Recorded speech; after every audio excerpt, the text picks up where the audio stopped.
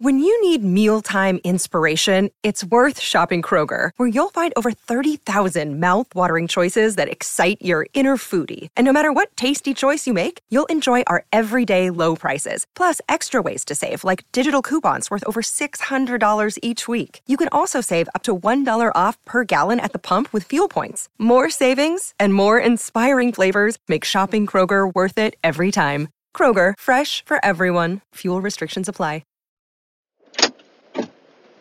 Hey, how are you? A few months ago, my producer Kate and I took a trip to Montecito, a secluded community on the hillside above Santa Barbara, kind of away from it all. Yeah, there's a horse crossing sign here, so we gotta go slow. Yeah, there's literally a pedestrian walkway for the horses. We were there for an interview, but it was hard not to take a second just to look around and to ask Will Arnst, the Rama student we were there to talk to, for a quick tour. Well, here we are.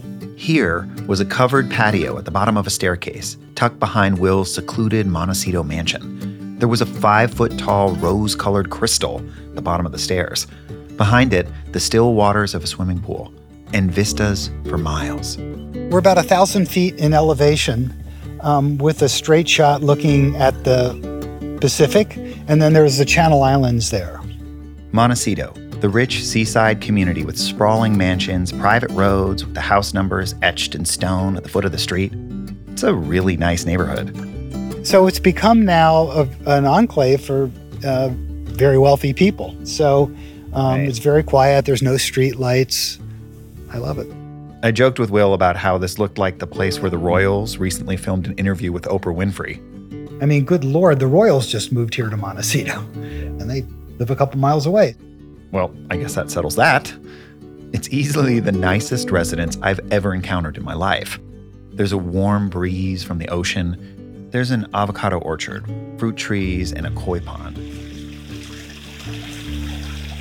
Okay, everyone, smile for the microphone. And see, they know this is food time, so here they come. I never thought the story of Rama would have taken me to a place like this. And truth be told, Will never thought he'd end up in a place like this. On our way up to his office, this separate casita at the foot of the driveway, he showed me around his collection of sports cars in the garage. A teal blue mint condition 60s Corvette, says he's never put the top down, a V8 Jag, that James Bond Aston Martin. And all of this success, well, by now you can probably guess what he attributes it to. You know, I can truthfully say two things. One, if it wasn't for Rama, I'd never be here. And two, I almost wasn't here because of Rama.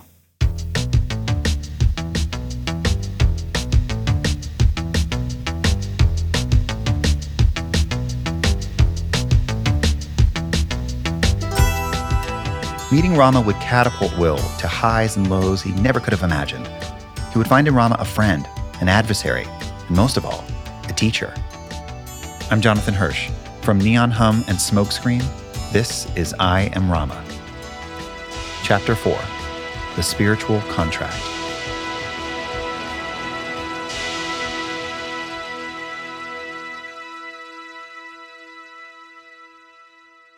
I should say here that for much of this episode, the facts come from Will Arnst during this interview and other conversations, and I was not able to independently verify all of them. It's not a stretch to say that Rama was something of a Renaissance man, professor, athlete, author, frontman. But while Rama was more of an impressive dabbler, Will Arnst is a proper virtuoso. I was a research laser physicist, computer programmer, then entrepreneur, filmmaker. He made this documentary, What the Bleep Do We Know? Kind of a cult classic that merged quantum physics and spirituality. Will is successful. And if you go back to almost any part of his life, you'll find that Will was kind of always impressive. I did very well in college, so I got offered this job to work on high-energy lasers. Lasers. His right-out-of-college coffee shop job required secret clearance. He got an assignment to write a program using wave optics to predict how high-energy lasers would behave. I don't even know what that means. It was for the nascent strategic defense technology that Ronald Reagan would later call Star Wars. Pretty intense stuff. The assignment was supposed to take about 2.5 years. Will did it in weeks. And it was a big hubbub. They started calling me Einstein. They offered Will the world. Instead, Will wanted to be a hippie. 70s era hippie nomad pretty well describes it. Will spent the second half of the 70s bouncing around the country, doing odd jobs, substitute teaching, even dabbling as a filmmaker. He wound up in San Francisco in the early 80s and started working as a consultant for a medical lab, settling down again a little. And that's where he saw a poster. I remember there was one I saw in a bank window. And I thought, how did they ever get the meditation thing in a bank window? And then I looked down and there's a pile of these little newspapers printed up. And on the newspaper is this guy, Rama, sitting cross-legged in front of a Porsche, meditating. I'm like, oh, you gotta be kidding me. Right, I pick it up, I flick on the back, and there's the thing of his resume of past lives. And I was like, oh. So I said, I'm gonna take this home to get some good laughs. Will started reading it, reading stories from students about those trips to the desert. And them experiencing this phenomena wasn't at all what I expected. And I'm like, well, looky. And he's coming to town. So Will decided to check it out and saw a line around the block. And he was kind of taken with Rama's teachings. Now, I should say he's not one of the many people I talked to who saw this famous golden light. But Will was still left with a lot to contemplate. A lot of it was basically, how does one live and work in the world if you're spiritual and you're on your path to enlightenment, but you're still in the world? Rama's thing, it felt different than other teachers Will knew of. Pragmatic, progressive. This felt like a spiritual path Will could take without giving everything else up and maybe picking up a few new tricks along the way. I remember when I was in San Francisco, he said, well, it's time for everyone to go to word processing school. And I was, word processing school? What? I mean, these are like, we're all granola hippies, mostly. Granola hippies. Or worse, back then in the early 80s, it wasn't a huge leap for someone to hear spiritual teacher and think dangerous cult. He said in the West, you tell people you meditate, especially back then, people are going to think you're crazy. They're going to say, oh, Jim Jones, you got some Kool-Aid? He's talking about the Jonestown Massacre, where over 900 people died in a mass murder-suicide in a jungle commune in Guyana. They all died by drinking poisoned Kool-Aid. That's where that expression comes from. And Rama understood that if you roll up broke, wearing robes, saying you want to meditate, people will judge you. If you can stop your mind for 10 minutes, no one cares. But if you pull up in a new Mercedes, they'll respect you. In short, find a career that gives you a little cover to practice your spirituality, and lead with that. Will was on board and jumped headfirst into the computer programming world.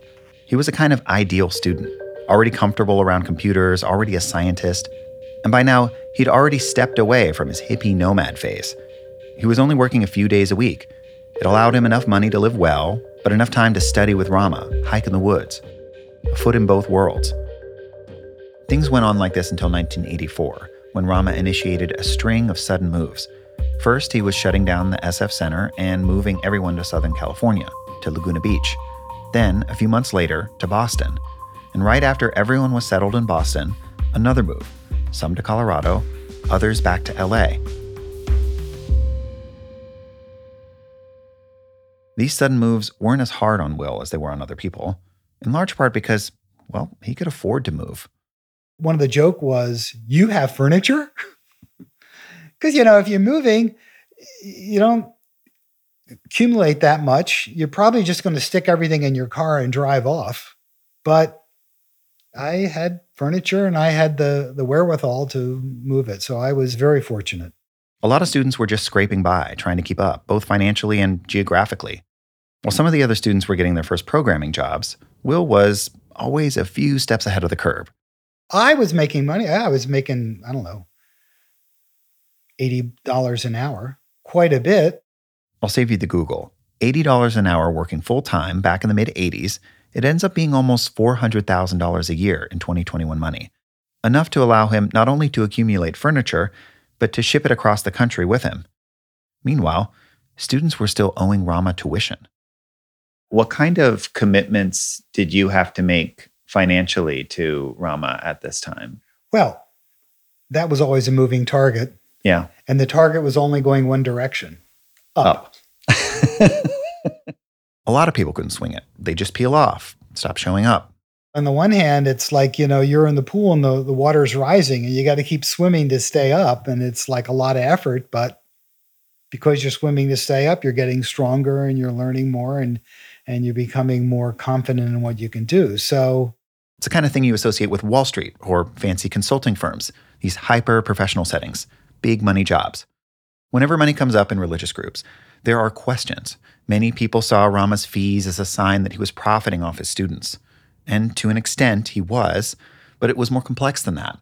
Rama wasn't just trying to pad his bank account. His fees served as a sort of litmus test and nudged the least committed students out. I mean, that's one of the things when you look at the list of like the things that make a cult, one of the things is they make it hard to leave. Rama made it hard to stay. Hard to stay.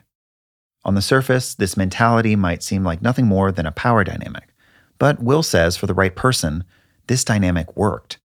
And again, the thing that he would do from time to time is he would open a door, but you had to walk through. In the years that followed, Will walked all the way through that door. That's next. When you make decisions for your company, you look for the no-brainers. And if you have a lot of mailing to do, Stamps.com is the ultimate no-brainer. It streamlines your processes to make your business more efficient, which makes you less busy. Mail checks, invoices, legal documents, and everything you need to keep your business running with Stamps.com.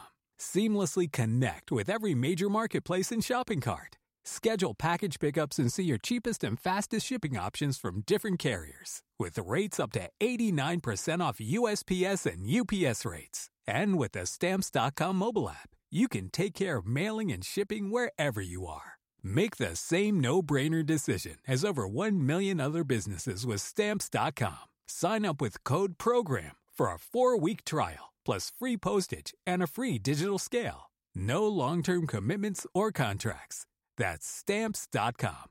Code PROGRAM. Do you ever wonder how celebrities order food? Like, is Sarah Paulson a Diet Coke or a regular Coke girlie? Some peasant Coke? No. Or how does Sofia Vergara order a pizza? No tomatoes. I cannot eat tomatoes. Yes. Are you cool with mushrooms? Not really. If these are the details you need, and I know you do, I have the podcast for you. I'm Jesse Tyler Ferguson, and on my podcast, Dinners on Me, I take some notable friends of mine out to dinners in Los Angeles and New York City. Listen wherever you get your podcasts. That thing was delicious. By the early 1990s, Rama was sophisticating his operation to keep up with the exploding tech industry. He said, look, what's going to happen is every company, every business is going to have a computer system. And you go into your doctor's office, he's going to have a computer system. You're going to go into a dentist. He went down the list. By this point, after a few moves, Rama and about 250 of his students were living in Westchester County, which is this affluent community just outside of the New York metro area. Move to Westchester was to get in that energy of IBM that's in Armonk, is to give access to Wall Street, far enough outside of the New York metro area so you didn't get the onslaught of 10 million people. Will was one of his students. So, let's pack it all up once more and off to Westchester. He'd gotten a job consulting in Manhattan with long hours. He'd get up, meditate for 45 minutes, take the train for 2 hours to New York City, work a full day, and then turn around and do it again. So by 9 o'clock in the morning, you were like, wow, I put in a whole day already. Will's daily life was making him tired, burnt out by the commute, the constant hustle, the challenge to find more time in the day. But the grind had its upsides, affording Will the means to buy something he really wanted, a Ferrari. Now, I know I've been telling you about how Rama's group wasn't like the other spiritual groups, that you didn't need to become a monk, you didn't have to give it all up to find enlightenment when Rama was your teacher. Sure, sometimes they couldn't afford the nicer stuff, what with Rama's tuition and all, But for students who could afford other things, it's my sense that they still looked to Rama for guidance as a role model. They bought things that Rama liked, tried to mimic him, or at least take his advice. Rama liked nice cars and had a few himself. Will knew, though, that Rama wouldn't appreciate one of his students appearing to show him up. Because Rama had this thing, he had to be number one. He had to have the best clothes, the this, the that, the this, the that. And he was into cars, and he liked his Porsches and whatnot. One night, Will decided to risk it. He decided he would take the Ferrari to one of Rama's lectures in Tarrytown. So he and his roommate, that's right, Will, somehow both had a Ferrari and a roommate, kind of a funny combo. They headed to the lecture and looked for a place to park that wouldn't be too showy. You know, we kind of kept it to ourselves, but we really didn't want Rama to know. They parked and attended the lecture without incident, and at the end tried to sneak out of the side of the building to get back to the Ferrari. The door flies open, and there's Rama, and he looks right at it. My roommate dives underneath the dashboard. He doesn't want to be seen in the car. And I'm like, I mean, it was kind of, everyone kind of knew. Rama was not going to like this, but Will grinned at his teacher. He knew he was in trouble. He was like, oh, shit. You know, now, and I'm trying to be quiet, and you can't in this thing. So pull out, and he's like, oh, man, I'm going to get into trouble. At one of the next set of meetings, Will ran into Rama outside. So he goes, nice car. I said, yeah, you know, I've always liked the Italian cars. I had it for a while. And yeah, I just really, you know, enjoy them. He goes, yeah, that's really quite the car. Sell it. And he turns and walks off. It was not a suggestion. I mean, it's sort of an ongoing thing where that notion that your teacher is this perfected being, you know, over the years, I had seen things I'm like, well, I think that's ego there. I don't think that's enlightenment. I think that's ego. He didn't sell his Ferrari. Will was starting to get this feeling within him. He was done. He'd been studying for about a decade with Rama, meditating, learning, but he felt like he wasn't advancing the way he wanted. And he wasn't really having a lot of fun. It was like, well, I kind of want my life back. But he couldn't just duck out. He wanted to do it the right way. So he showed up at his last meeting. And afterwards, he's backstage. I go up there and I say, hi, Rama. You know, I've decided I'm going to, leave the study. And I didn't want to just leave. I wanted to thank you for amazing stuff I've learned and everything. But I just, feel it's time for me to try something different. He listens to me and nods his head a couple times, and then he goes, well, you know why you're leaving, don't you? You didn't sell it. Will didn't sell the Ferrari, and Rama knew it.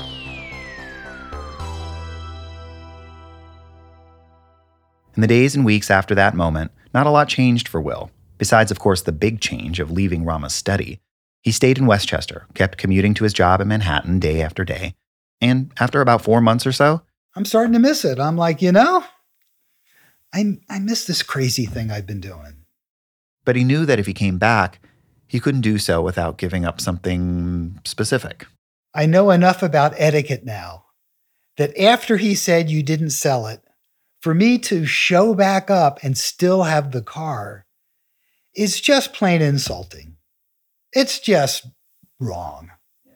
And I'm like, okay. I got to sell it. Okay, I'm going to sell it. So he sells the Ferrari. And I've told my colleagues and friends about what Will did next, and most find it hard to believe, to understand. Will stuffs $30,000 in proceeds from the sale in an envelope, shows up to a Rama meeting, and gives the envelope to Rama's assistant. Just give it to him and just say he sold it. He goes, huh? Believe me, he'll know what it means. He opens it up, his eyes get big as saucers. He goes, oh, he'll be happy with this. And that was it. Will was back in. It was good for me that I had had that time off to sort of like, okay, yes, I really want to be doing this. I was out, it was fine. I'm back and it's finer. Although they took some of the profits from that sale and bought a high-end Lamborghini. Some things never change. Before all this, meetings took place at universities and lecture halls, but now they were renting space at Tappan Hill, Mark Twain's palatial estate north of Manhattan. At the same time, Rama began encouraging many of his students who were already independent consultants to start their own company, which is what Will did. If you have a consulting company, then you hire people, and then you're making more because they're working for you. Rama was moving the goalposts, sure, but as always, Will was up to the task. He won a large consulting contract to work on a database for enormous companies like Salomon Brothers, Goldman Sachs, and Morgan Stanley. Will told Rama about it one night at Tappan Hill. I got a contract for my consulting company. He goes, great. He said, how big a contract? I said, $1 million. And he does this like double take and his eyes get real big. He goes, whoa, very good. He goes, keep it quiet. Keep it quiet. I'm like, okay, well, keep it quiet. Quiet because these students were human. They were bound to be jealous of their peer rising the ranks while they struggled to make it in the industry. And jealousy meant bad energy. It's best to avoid. So, quietly as he could, Will hired a few people and started working on Wall Street. His big contract was a big success. And around the time it wrapped up, Rama had a suggestion. Now the task is to develop software. You're going to then create a company. You're going to build it up. And you're going to make a lot of money because you don't now have to go and work. Once you have your product, you just start making copies of it and sending them out, and the money comes in. Rama, a spiritual teacher by name, was becoming, at least for students like Will, a business consultant too. And Rama memorialized this new dynamic for a few students by having them sign contracts. Rama tells us all that he is going to be a partner in all of our companies, and that what he will do is he will supply, quote unquote, a sales force form of fellow students, and will energize people, give them the energy. And for that partnership, he gets 50%. And this isn't 50% of profits. It's 50% of revenues. 50% off the top. According to Will, he signed a contract to that effect. I should say I haven't seen a copy of it. By this point, Will knew quite a bit about what companies on Wall Street needed from their computer systems and knew how they could improve. I need to write, it's an automation system for large networks of computers to cooperate the tasks, the starting and stopping of tasks and triggering conditions and all this other kind of stuff. I'm like, oh my God, that's it. And this company that I'm working for needs it. He hustled and, true to Will's style, built the whole thing in about 4.5 months. I'm not a computer person, but sounds incredibly fast to me. He called it AutoSys. Will was still kind of a novice when it came to business, didn't have any venture money or anything to get going. In order to keep myself afloat, I sold the Lamborghini, off it goes. That was part of the money that I used to basically support myself, because it's a company of me, myself, and I. And I'm writing all the code. And it's just, fly by seat of your pants. At one point, someone was very interested. Okay, they say, well, we're interested. Why don't you send us a copy of the manual, your manual, operating manual? I said, oh, sorry. It's at the printers right now, so it'll be done next week. Can I send it to you then? There was no manual. Will was working 100-hour weeks, 7 days a week, and he's beginning to get exhausted. And all this time, he's honoring that contract. And we got on the phone and I said, Rama, this 50% thing is crazy. It just, no one can exist 50% profit margin. And it's not like I don't have any, we don't have any startup money. It just can't work. And he's basically said, well, yes, it can work. Make it work. You signed a contract. It's 50%, figure it out. Figure it out. And how did you feel when you heard that? I was pissed off. Will tried to push back. There was no startup money. He was expected to run at a loss for the first few years. That's the norm in a lot of these situations, even when there's millions of dollars coming in. And with the money Will was sending to Rama, he could have hired employees, gotten some help. Meanwhile, though, the product was a wild success. It started catching on and, going to Fannie Mae and starting, and I had the connections with the Wall Street firms, and they all needed the product. So now we're starting to talk to Goldman Sachs and that sort of thing. And the pressure was pretty intense because what the software did, it basically automated their nighttime processing. So a day of trading goes on, trading bell, ding, ding, ding, it's over. Now you've got all this data that you've got to start updating. The pressure was relentless. One of my early customers, First Boston, said, look, your shit had better work because if it doesn't, we're in trouble. I said, what do you mean? He said, if we can't trade at 9 a.m. when the bell goes off, it's costing us $100,000 every minute that we can't trade. And if we can't trade because your stuff doesn't run, after 15 minutes, we have to start borrowing money. So your stuff had better run. The bell rang, and Will's product worked.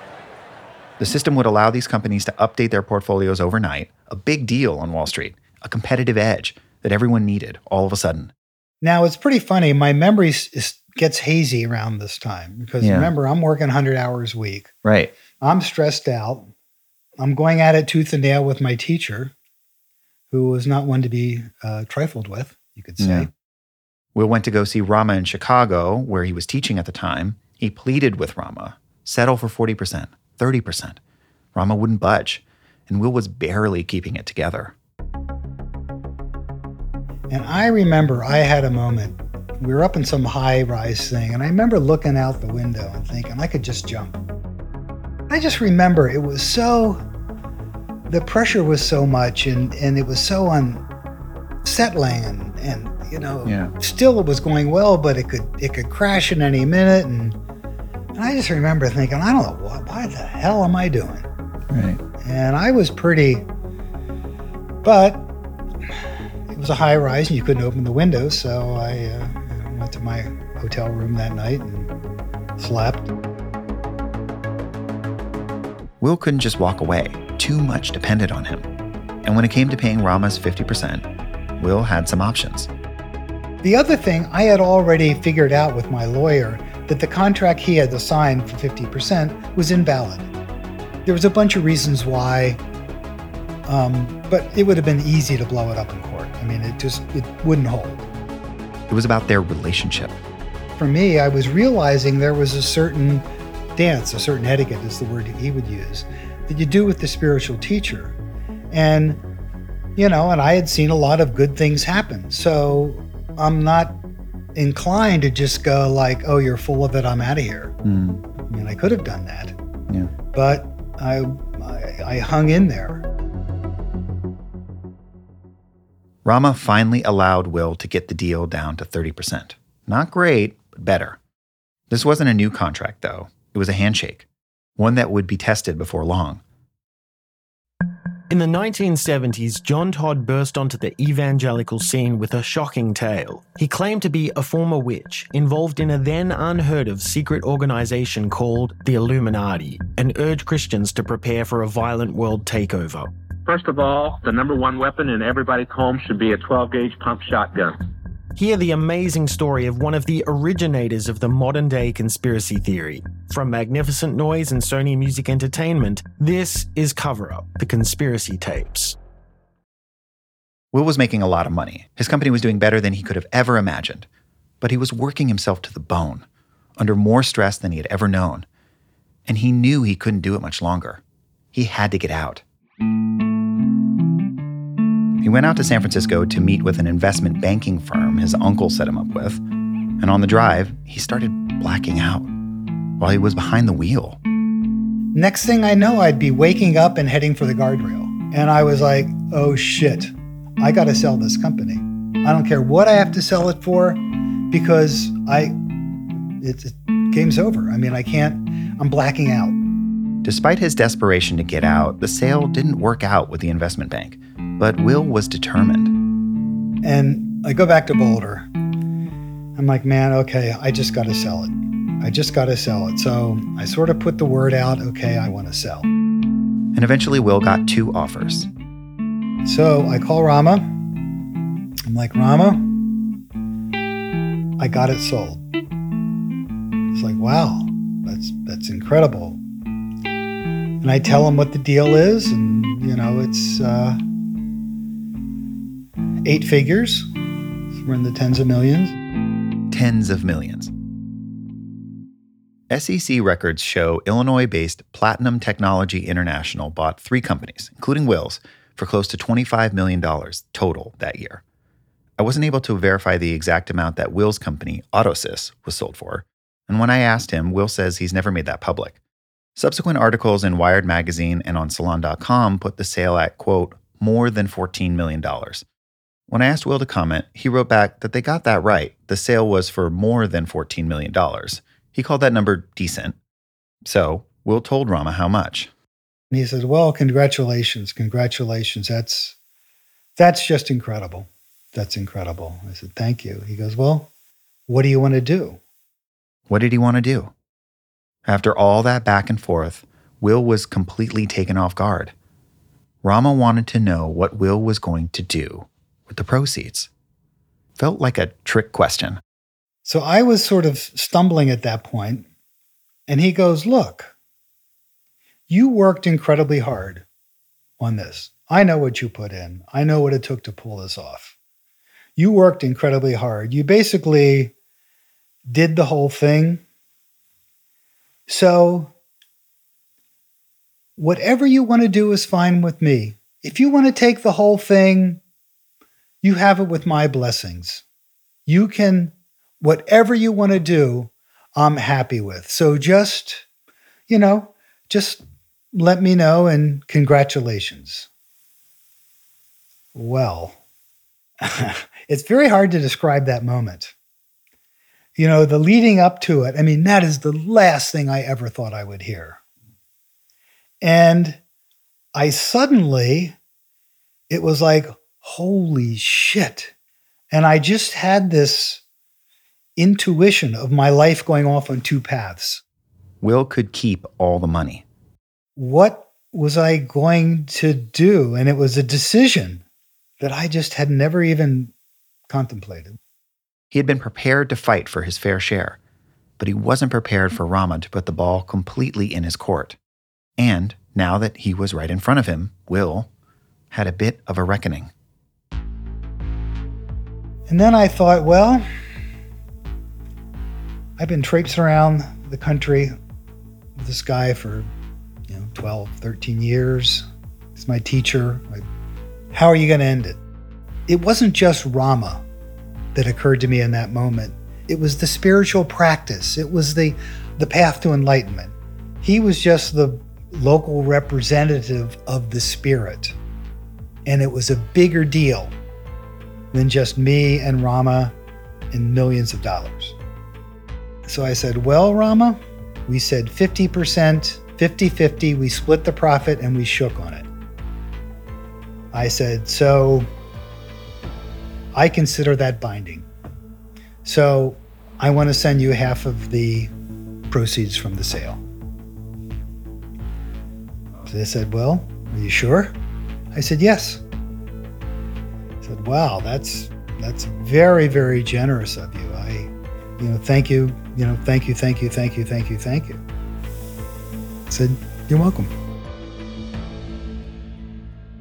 I should say here, Will didn't tell me exactly what Rama's cut was. Wired magazine approximated it as 1/3 of, quote, more than $14 million. Will told me that because of 2 partners and some closing costs, Rama's overall take was more like 40% in the end.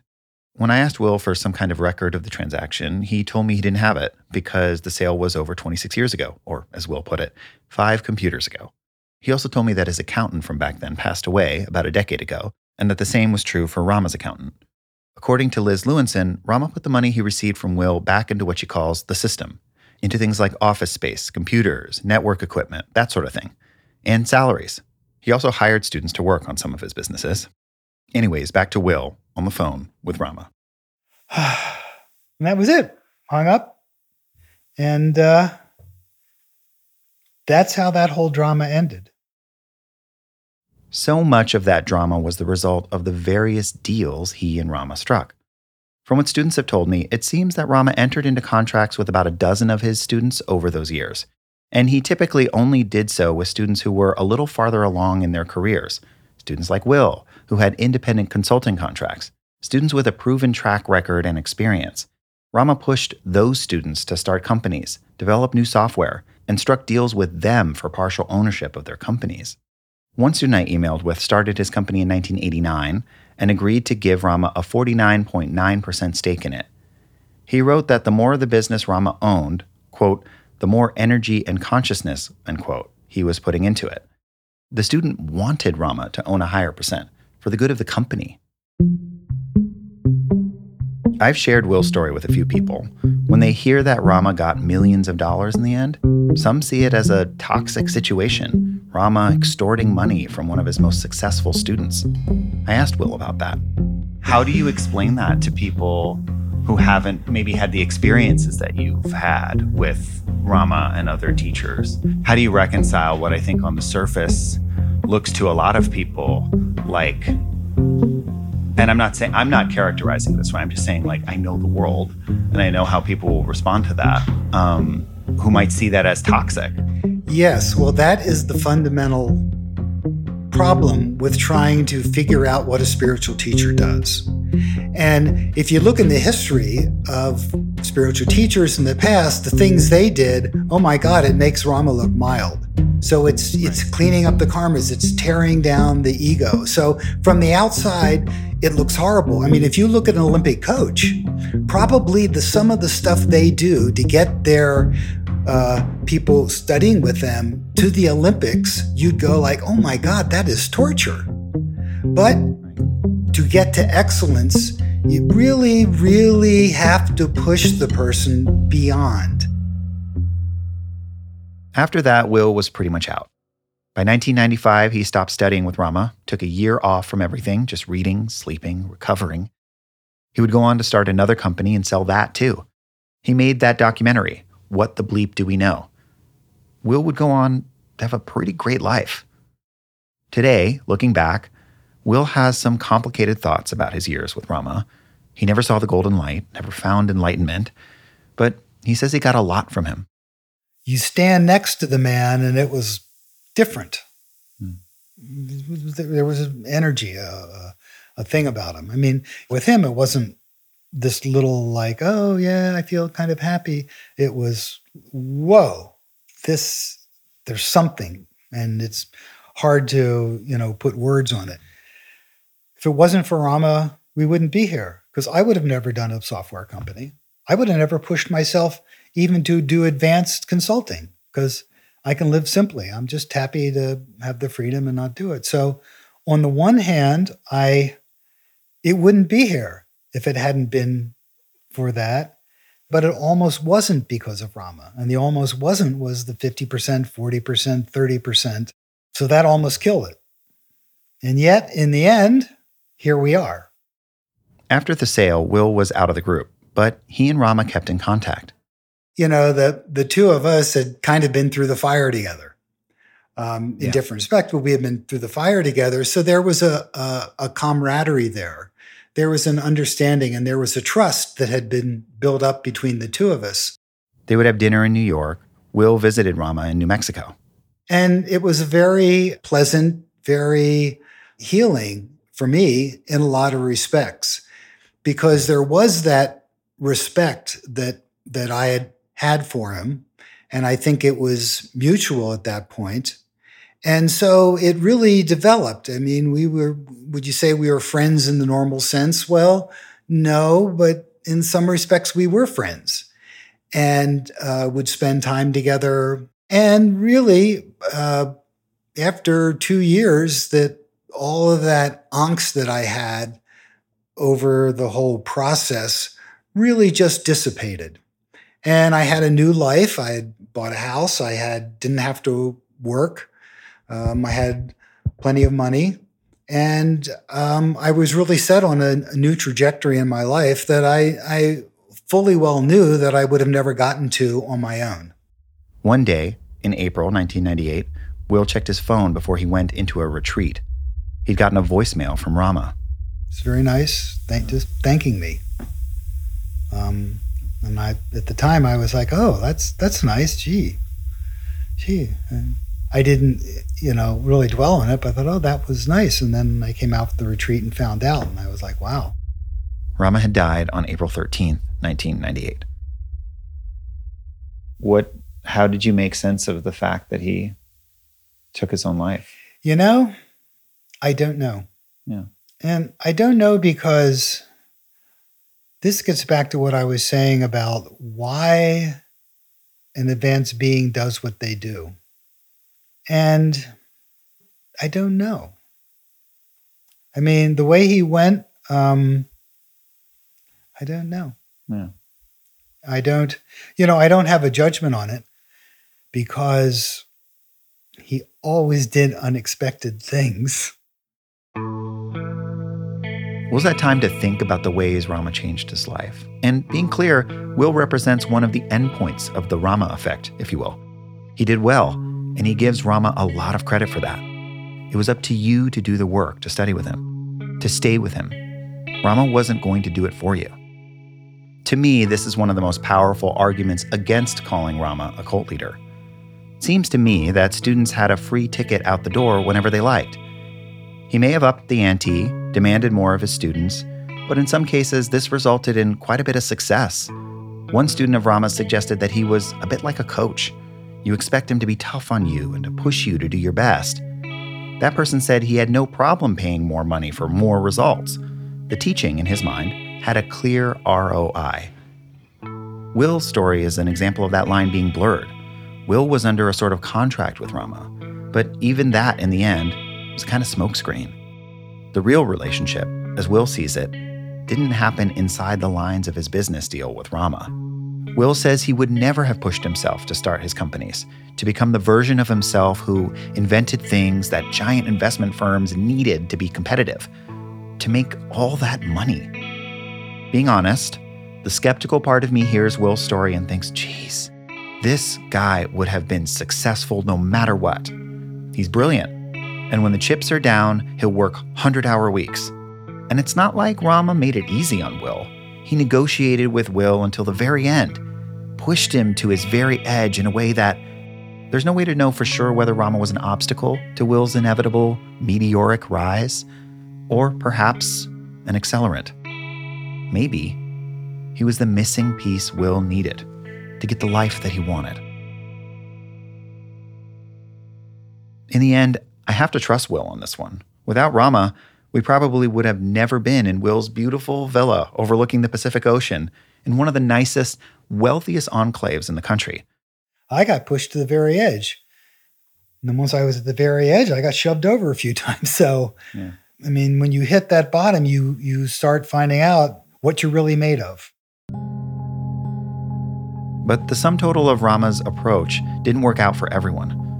It also cultivated a competitive nature among some students and despair in others, one that could make you feel really alone and lead you to a very dark place. I think she always felt like she didn't really belong. I wonder if she was more isolated than even some of the rest of the group members. That's next time on I Am Rama.